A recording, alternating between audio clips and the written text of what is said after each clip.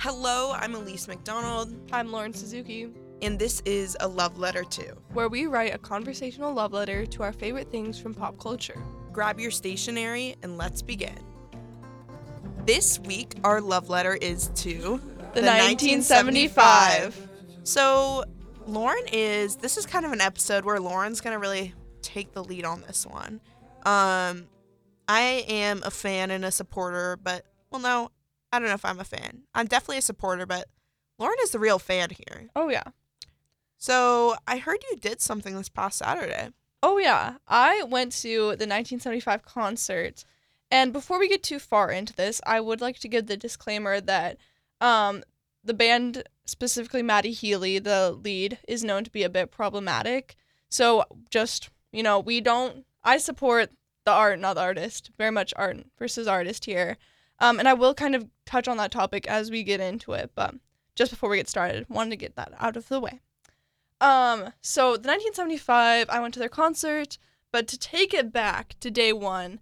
I originally got into them through Conan Gray. We made an episode on Conan Gray, and I talked about how I've watched, every single YouTube video of his. I was a really, really big fan. King. And so he loved the 1975, so naturally I was like, oh my gosh, I need to find out about these guys. And he's done a few covers of them, so listened to those, got into them, and then quarantine hit, and every time I do, my, math, this was when I was living in Canada as well. Every time I was, doing my math homework or whatever, my assignments, I'd always have the 1975's performance at O2 Arena on in the background. And that was, a concert that was recorded specifically by, Vevo, whatever it's called, or the BBC or something. So it was really high quality, and I just listened to that all the time. And so then this concert, I got, the special email from Spotify being like, hey, we know you're a fan, so here's, the code for their, pre-sale. And I debated about getting them, because I was like, okay, I really love the music, not the greatest people from what I understand, so I don't know if I want to kind of stand by that. But then come to find out that after this was, the Seattle show was their last concert before a quote-unquote indefinite hiatus. What? Yeah. Good thing you went. Yeah, so I'm really glad I went. And I also kind of discovered a bit there as well, because I was saying how it's known to be a little bit problematic. So let me set the scene. Okay. There I am at the concert, and there's the lower level. This is at Climate Pledge Arena. Mm-hmm. And there's a lower level where they have merch and stuff. And so I'm walking around, I'm seeing the merch. Wondering if I should buy something. Once again, kind of feeling torn, because it's I love this band, but do I want to continue to support them with kind of everything that's in the news? Mm-hmm. But I ended up getting a bag, which I thought was funny, because it said one side said the 1975 and the other said not a fan. What? So they definitely do know their audience in that way. They have a bag that says not a fan. And I think that sold out the quickest for sure. Whoa. But they also had that said make the 1975 political again. And I was like, oh my gosh, nobody's going to buy that. Why would they sell that? That's so dumb. Then concert starts. It's songs that, I love. Mm-hmm. And then, so if you've been on the internet, you know that there's this whole thing where Maddie Healy, the lead of the band, will say something controversial, and then the guitar will cut him off. Right? Wait, let me preface that if you've been on the internet, you probably won't know about it, Lauren. This is a very niche topic. Oh, really? Okay. It's not widespread and known. Okay, I thought it was. But anyway, it's the maybe just my corner of the internet. But yes. Basically Maddie Healy, the lead, will say something Asian people, and then the guitar will cut him off. And yeah, and so everyone's like, oh my gosh, this guy's crazy, he's so crazy in his band, they know what they're doing, they're cutting him off. He says at the show, you guys, this is our last show, and before the song I always say something controversial just to stir the pot, but I don't know what else to say, I'm just kind of done. And then he's like, well, anyway, transgender people, and then the guitar goes in.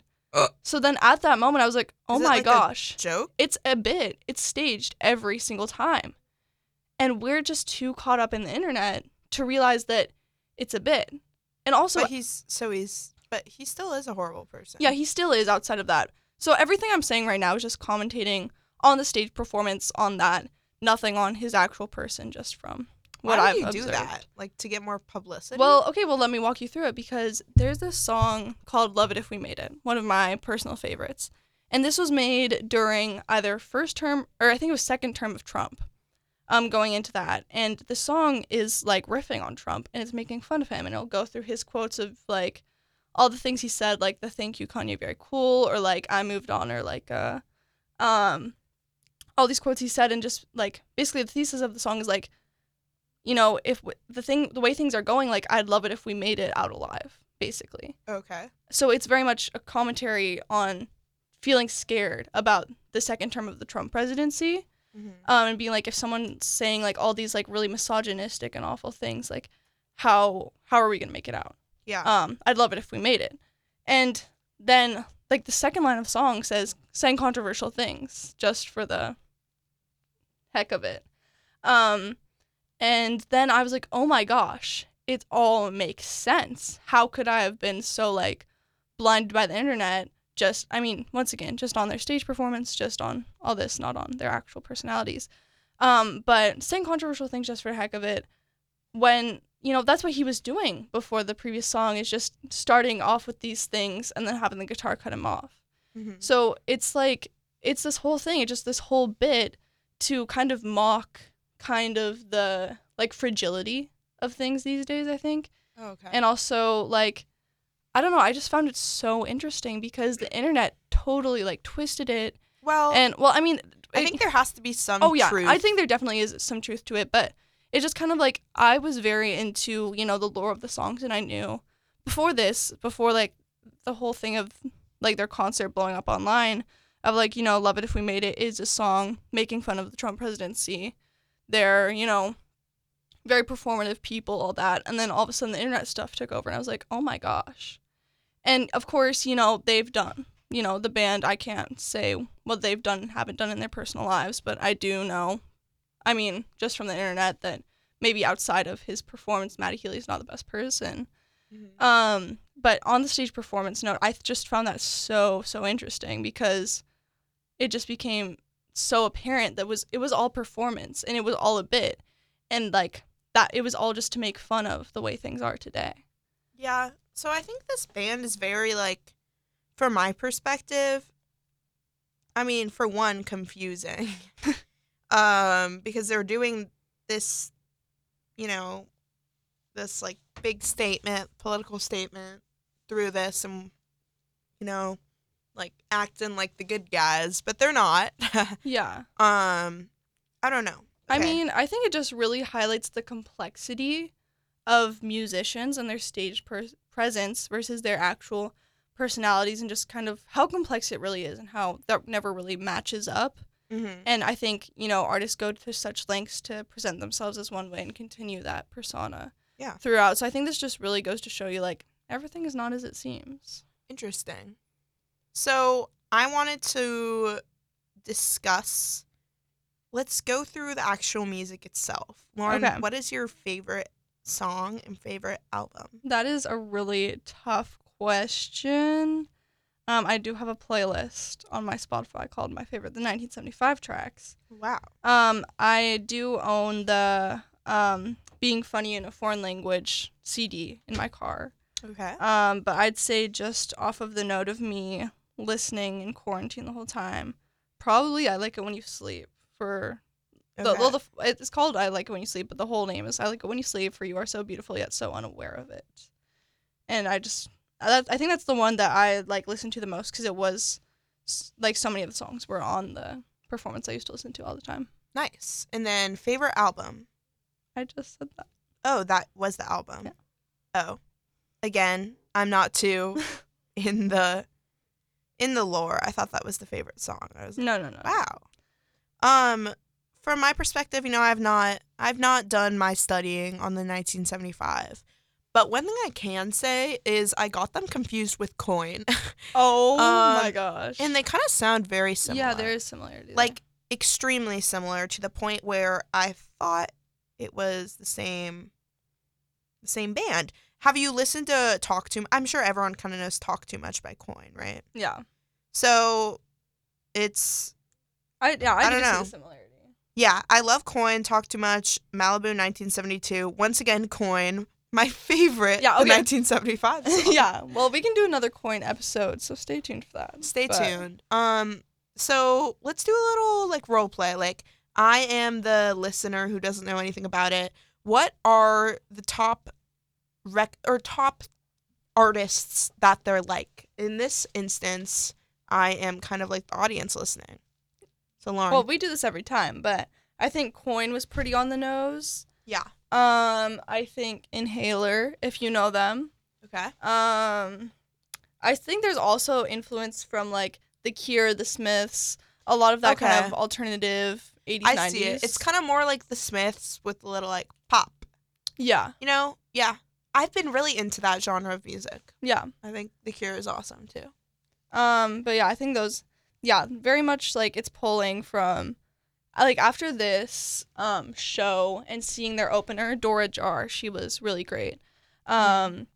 I think like I was like, oh my gosh, we're entering the renaissance of rock and roll. Because the 1975, like, yes, they have their poppy songs, they have their like slower songs, but they ended off with this really like kind of almost like metal, really intense rock song called Okay. People off of Notes on a Conditional Form, the album. Okay. And they were just like raging. It was so cool because this was the culmination of all of their music because, you know, Mhm. after the show they're gone. Yeah. That's Oh yeah, also circling back to what I was saying about Love It If We Made It, Maddie Healy introducing, I was like, so when an artist writes a song about, you know, like politics at the time or the time period or critique on something, it's supposed to age poorly. And this song has aged poorly but aged gracefully at the same time because there, you know, people take the lines in different ways. Like how he said, like, thank you, Kanye, very cool. That's been twisted a lot. And also the fact that Kanye has become a really, increasingly obvious that Kanye is not a good person recently. Mhm. But that's a Trump quote that he was kind of mocking. But I don't know. There's a lot to unpack there that I could go on for a while about. So I think, the concert was really kind of like eye-opening to me. But And what was the highlight? Was like the realization the highlight? I think so. But I think the concert was just like, I've seen a lot of people saying the same thing of like, you wake up the next day and you're like, oh my gosh, that was like a dream. Like it did not feel real because there's Okay. like such a performance aspect to it. Like there's this whole thing like that people like make fun of online, how he has like a like dummy of himself that's like laying down in the fetal position that he poses next to. Like it's some of it's really strange, some of it's really great. Like it just felt like unreal. And then Yeah. when we were walking out, I ended up picking up some of my friend's boyfriend's sister and her friend, and we were walking out and like their tour bus drove by and like I made eye contact with the drummer and like we saw them leaving and they all looked kind of sad, which was sad. But Do you think the dynamic within the band is bad? that's hard to say because, you know, there is stuff about them, you know, not being the best and the whole bit about the guitarist cutting off Matty Healy. And I also do wonder if that bit came from that genuinely happening, but them just continuing with it because it was good. It was press. I think I wouldn't be surprised if in like a couple years, like one of the performers in the band comes out and says, they were horrible. Oh, no, the I don't- dynamic, yeah, blah, yeah. blah, blah, blah, blah." I don't doubt that at all. Kind of like a Victorious, like iCarly situation, Yeah. you know? But yeah, I don't know. But I think it was interesting because they had there's a girl in the band. Usually it's just like the main four guys. But one of the girls who does backing vocals, Mhm. they had her take a whole song that's called Jesus Christ 2005, God Bless America. And it's like this little British guy, Matty Healy, singing it normally. But the way she was singing it felt very kind of like, I don't know, almost like worshipy. I don't know. It was very cool. Okay. I don't know. I I could see go the on for a vision. while about it. Wow. All right. Anyway, I cut me off. think this episode may have to be a shorter one due to my lack of knowledge, and my lack of words. It's been more of a listening adventure for me. Yeah. But to sum it up, Lauren, I need you to give me 3 songs by 1975 I need to listen to put me on the band. Okay. I'd say I'll give you something from each sector. So Somebody Else, that's a slower one, but a lot of people know it. Love It If We Made It. That one, that's the one where it's riffing on Trump. Okay. And then I'd say off of Notes on a Conditional Form, If You're Too Shy, Let Me Know. And then, of course, there's the popular one, About You. That's just crowd favorites. Yes, I know that one. Anyways. Well, also, if you guys are looking for, like, a gateway into the 1975 but, like, don't know where to start, there's this series where different artists sing their songs. And so Biba Doobie does a cover of Milk, which I think is better than the original. And Rina Sawayama, it's actually on Spotify, Rina's, and she does a cover of Love It If We Made It. That's definitely in her style, and it's so cool to see. So check those out if you'd like. That's awesome. Well, Lauren, thank you so much. Thanks for coming on the show today. I think we should do something a little different. Okay. You can say I love you, or can we say Dear 1975, we like you? Because you know, yeah. Do we love them? I know I don't. I love the music, the people. I can't know. All right, I say we kind of like you. Are you ready? Yes. All right. Dear The 1975, we kind of like you. XOXO, Lauren and Elise.